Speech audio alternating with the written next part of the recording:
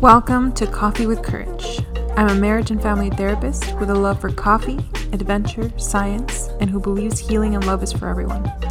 This podcast is for those who just want to learn how to care for their body, mind, and spirit. I will share my experiences as a wife, mom, friend, and give educational tips for self-improvement.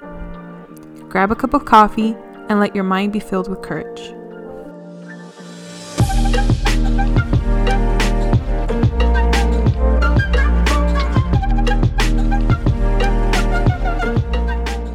Hi everyone, thank you for tuning in to another episode of Coffee with Courage. I know it's been a while. Today's topic is a little bit on the personal side. I had to take a sabbatical. I had a few things happen in my life and I wanted to talk about it. It's therapeutic for me and hopefully it'll be therapeutic for somebody else. In true Coffee with Courage tradition, I am currently drinking black coffee, a roast of Chiapas and Veracruz from Mexico. This was actually roasted in Rocky Point, Mexico, which I will be talking about that a little later. Puerto Viejo is a tostador de café, which is the brand, and it's pretty good. I think I've mentioned this in other episodes, but Mexican brews or Mexican coffee is actually not my favorite. For some reason, I find it very acidic and it gives me heartburn. This one's not too bad. I didn't brew it. My husband brewed it before this episode. He used the Chemex, which is my favorite kind of method. It just brings out the flavors. To me, it's the purest form. That and French press. I do like French press. So this is a Chemex coffee and it's pretty good. I'm enjoying it. My favorite kind of coffee is Ethiopian and Colombian. Colombian used to be my number one, but I think right now Ethiopian is my favorite. If you haven't tried a good Ethiopian, I would suggest you try Starbucks Reserve Ethiopian. I feel like they should pay me for all the mentions that I do for Starbucks. Maybe one day. I think they do have good brews to try if you were interested in tasting different kinds of coffee and their texture and their acidity levels. And I think one of these days I'm going to try and invite a coffee connoisseur so they can give us their take on what it's like to become one. And yeah, I think it would be pretty legit. If you speak Spanish, one of my Spanish episodes, I talk about how to know if you are tasting a good coffee or a bad one, but I'm going to just speak into it briefly here in case you don't speak Spanish. A good quality coffee should have balance. So it's going to have a balance of acidity, sweetness, and bitterness. Or you need to be able to taste what coffee notes are in the bean. So how it was toasted or roasted, that is what you should be tasting. So if a coffee is too acidic, it's not good. If it's too bitter, it is not good. If it's too sweet, you put a lot of milk in it, that's probably not good. But you should be able to taste what it was grown or toasted in. So some beans are toasted with avocado notes, so you have to have hints of that, or cherries or chocolate, so you'd be able to taste those notes. One of the things that surprised me the most when we took a coffee tour in Colombia and Costa Rica was that decaf is actually caffeinated. A lot of people think that decaf has no caffeine. Oh, but it does. But I'll let you look that up so we can get back into our topic. So this topic, like I said at the beginning, is going to be more on the personal side. I want to talk to you all about my story, my testimony of becoming a mother and what that has been like even now post-birth, 7 months out of pregnancy. Ever since I was a young girl, I felt in my heart that I didn't want to have kids. I have very vague memories of myself playing with little dolls and being, the typical little girl that says, oh, this is my baby. And I was not that kid. I used to blame my mom because my mom would only buy me professional Barbies or dolls. She wouldn't buy me like Malibu Barbie or just regular Barbie. She would always have to be profession Barbie. So I had vet Barbie, doctor Barbie, teacher Barbie, anything that was a profession. So it was instilled in me that even my toys were specific: telescopes, microscopes, anything scientific based. Just why my love for science grew into this passion. So I guess you could say that I was a big nerd my whole life and am still. I only had 3 relationships: my high school relationship, college relationship, and the man that I'm married to now. And in those 3 relationships, for all 3, I would ask if they wanted to have children because I knew for a fact that it was not in my destiny. It was not in my books to have children. I didn't want any. I wanted to do so many other things and see the world. And when I met my husband, he also said he didn't want to have children. So we built our marriage around just being him and I and the dog. So even our hashtag for our wedding was you, me, and Rafi. Rafi is the name of my Afghan hound. Refer to other episodes.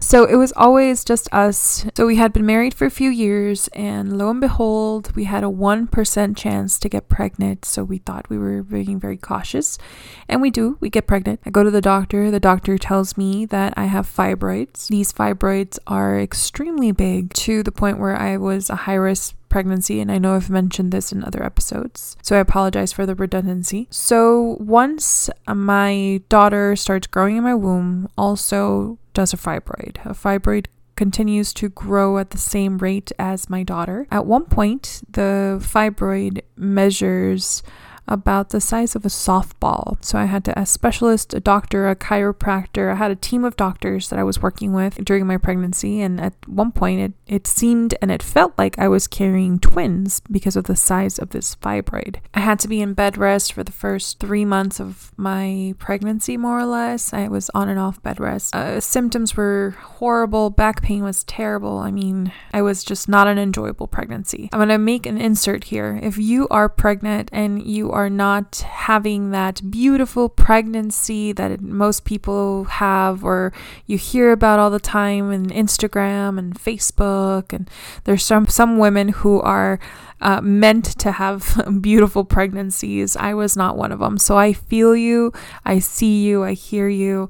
It's tough. Hang in there. This too shall pass. I'll be praying for you because that is a difficult moment to have. So here comes my delivery date, and my baby was a few days before she was due. She came into this world, and just birthing her was just the most painful, most difficult journey I have ever had. And even now have a little bit of PTSD about it, and I'll talk about that in a moment. I just want you to know that if you also had a difficult birthing and you still have those feelings of, I don't ever want to go through this again, I hear you, I feel you, I see you. You're not alone. Every experience is different, and I think it's important that you know that whatever it is that you're feeling, even if it doesn't look the same as it does to somebody else's journey, it's still valid, and you're allowed to feel disappointed, hurt, sad, because what your body is going through. You're also very much allowed to be joyful and excited and just the most amazing moment of your life. I mean, each experience is unique in its own, and I just want to validate. So after my daughter was born, it was great. I delivered her naturally. Other than the birthing experience, once she came out, it was great. Did have to have some stitches, but after that, the recovery wasn't as bad as I thought it was going to be. And I was able to breastfeed her, and now 7 months. She's turned 7 months on the 25th of June. She's healthy, she's great, chunky, and living her best life.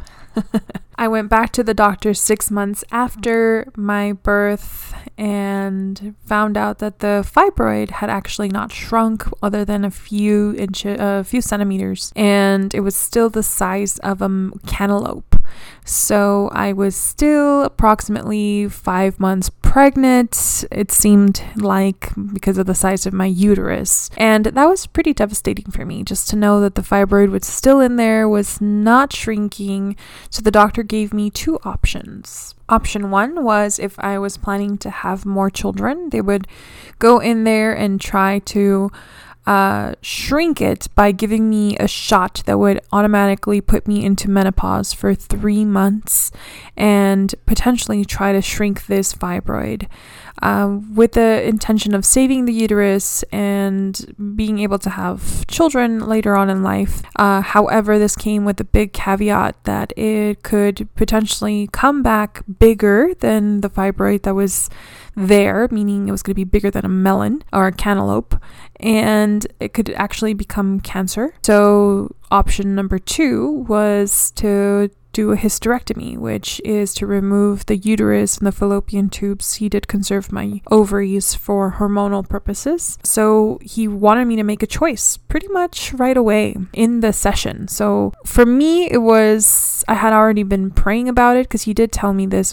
before when I asked him while I was pregnant what would my options be.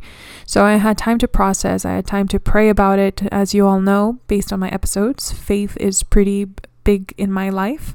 God is pretty big in my life. So I had surrendered this to him. I had already asked him to carry this for me because I couldn't. And it's funny because for somebody that didn't want to have kids, just the thought of my choice being taken away from me and to know that it was no longer an option hit me pretty deep.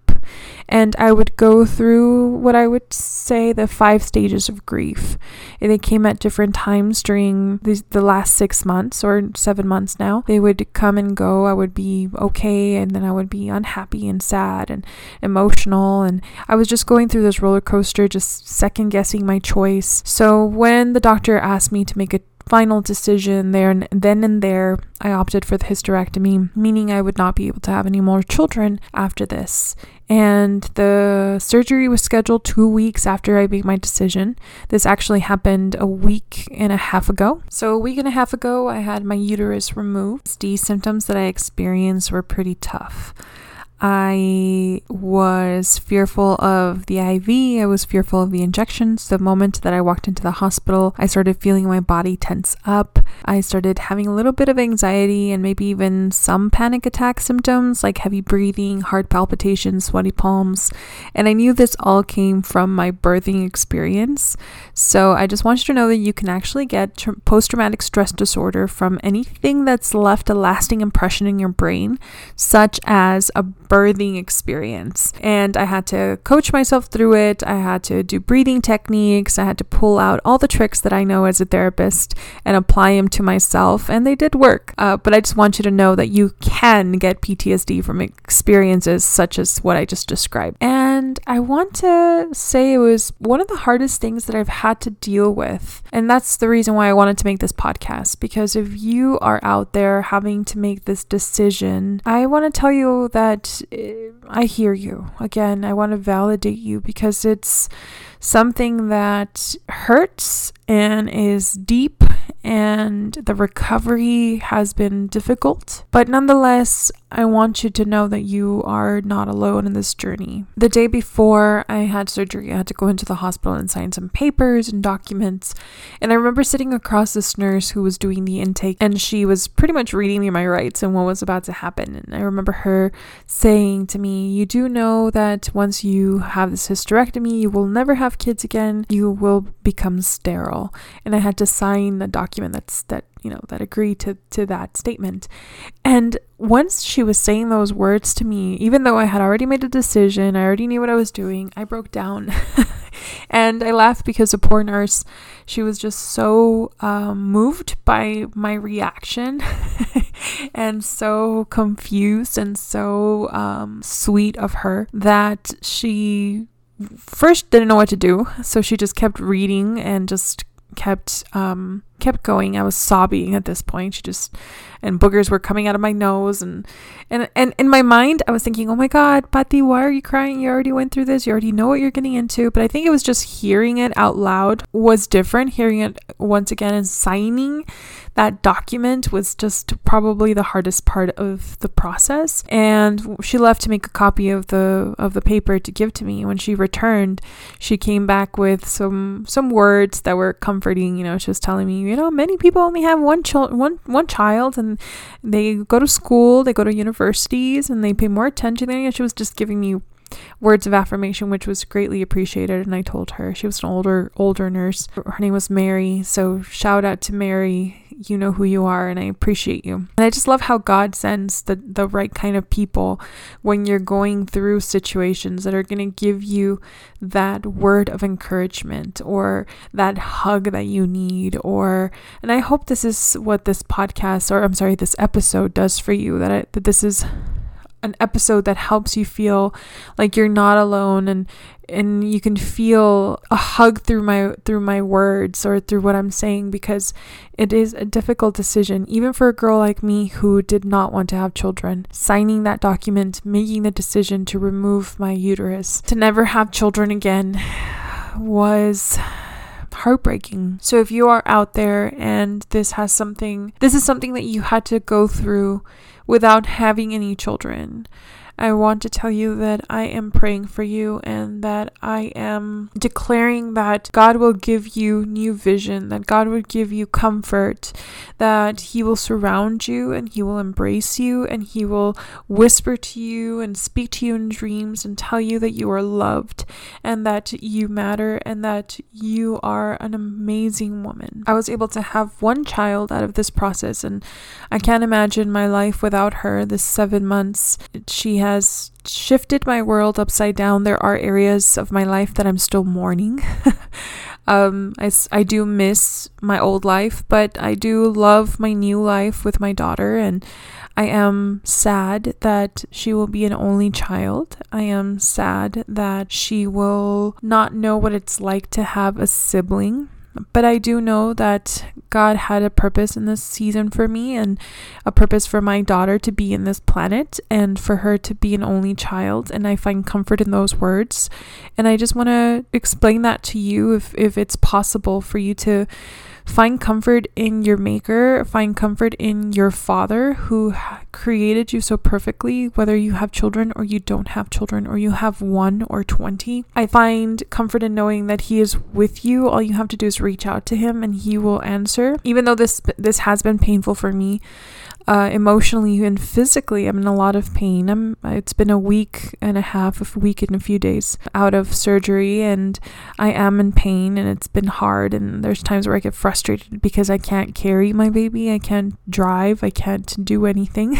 My poor husband. But I do want to say that if there are any men out there listening, I know this journey is difficult for you as well. My husband has been a rock in this journey with that I've gone through, but I also know that it has affected him in different ways than it has me. So if you are a man listening to this and you've gone through it with your spouse, with your partner, with somebody that's close to you, I just want to tell you that you also matter, and that the beauty of being able to speak to someone about this is knowing that there is stages of grief. And I want to encourage you that if your heart is broken through this process and in this season, that you have the courage to speak to a licensed professional who will help you and comfort you and guide you through the steps of healing. I've had to do that on my own. I have a group of friends and a community that has helped me through this season, and my family, and overall my husband. But I've done the good thing is that I have training in it. So I've done my journaling, I've done my prayers and meditation. I actually took a decision with my husband and my family to go recover by the beach, which is why the coffee that I'm drinking. I decided to take this a step further, and it's able to go to the beach and spend a few days at the beach and just recover and just stare at the ocean and do absolutely nothing and just be there around people who love me and supported me. So I want to encourage you to do the same for yourself, and know that it was difficult. And when I was having the surgery, post-surgery, when I was at the hospital, the nurses that took care of me were God sent. They were so sweet, they were so kind and so gentle that it definitely made that process so much better. And I'm grateful for those nurses who genuinely care about people, who genuinely love their job, and who are good health providers. I just bless you because you made my journey a little less painful and comfortable. I was recently on social media, and a friend said she felt bad for me and she felt sad that I was only going to have an only child. And honestly, that kind of triggered me a little bit. This was actually happened 2 days ago before I decided to do this podcast, and that was the push that I needed to speak about it in this episode. But I'm processing it, and there is joy in my mourning I am sad that I can no longer have children, but I am joyful that I have my daughter. I am sad that my body is not the same through this process, but I'm joyful because I know that I'm going to be healthier because I took that decision. And it's just a matter of balancing that sadness with that joy. So whatever it is that you're going through in this season, I want to recommend that you do that. I want to advise that you do that you balance your sadness with joy, your mourning with peace, that you just find spiritual connections, that you find spiritual leaders that can help you and guide you, because spirituality has a lot to do with our healing. Research has actually taught us that people who believe in God are more likely to heal than people who don't. That's just science. And I think it's important that you just surround yourself by people who are going to uplift you in this season, and who are going to surround you and fill you with words of affirmation, with love, with joy, and fill your cup so you can be good and find health. All right, so that's my story. I hope it is a blessing to someone out there who's listening. And yeah, thank you for staying till the end. Thank you for tuning in. And till next time, hopefully a more upbeat episode coming up. But I just felt like I needed to speak my piece, and hopefully somebody can relate and know that you're not out there alone, that you are seen, that you are validated, that what you're going through matters. And I hope you find the courage to seek help. Thanks for listening. Until our next cup of coffee, let your mind be filled with courage.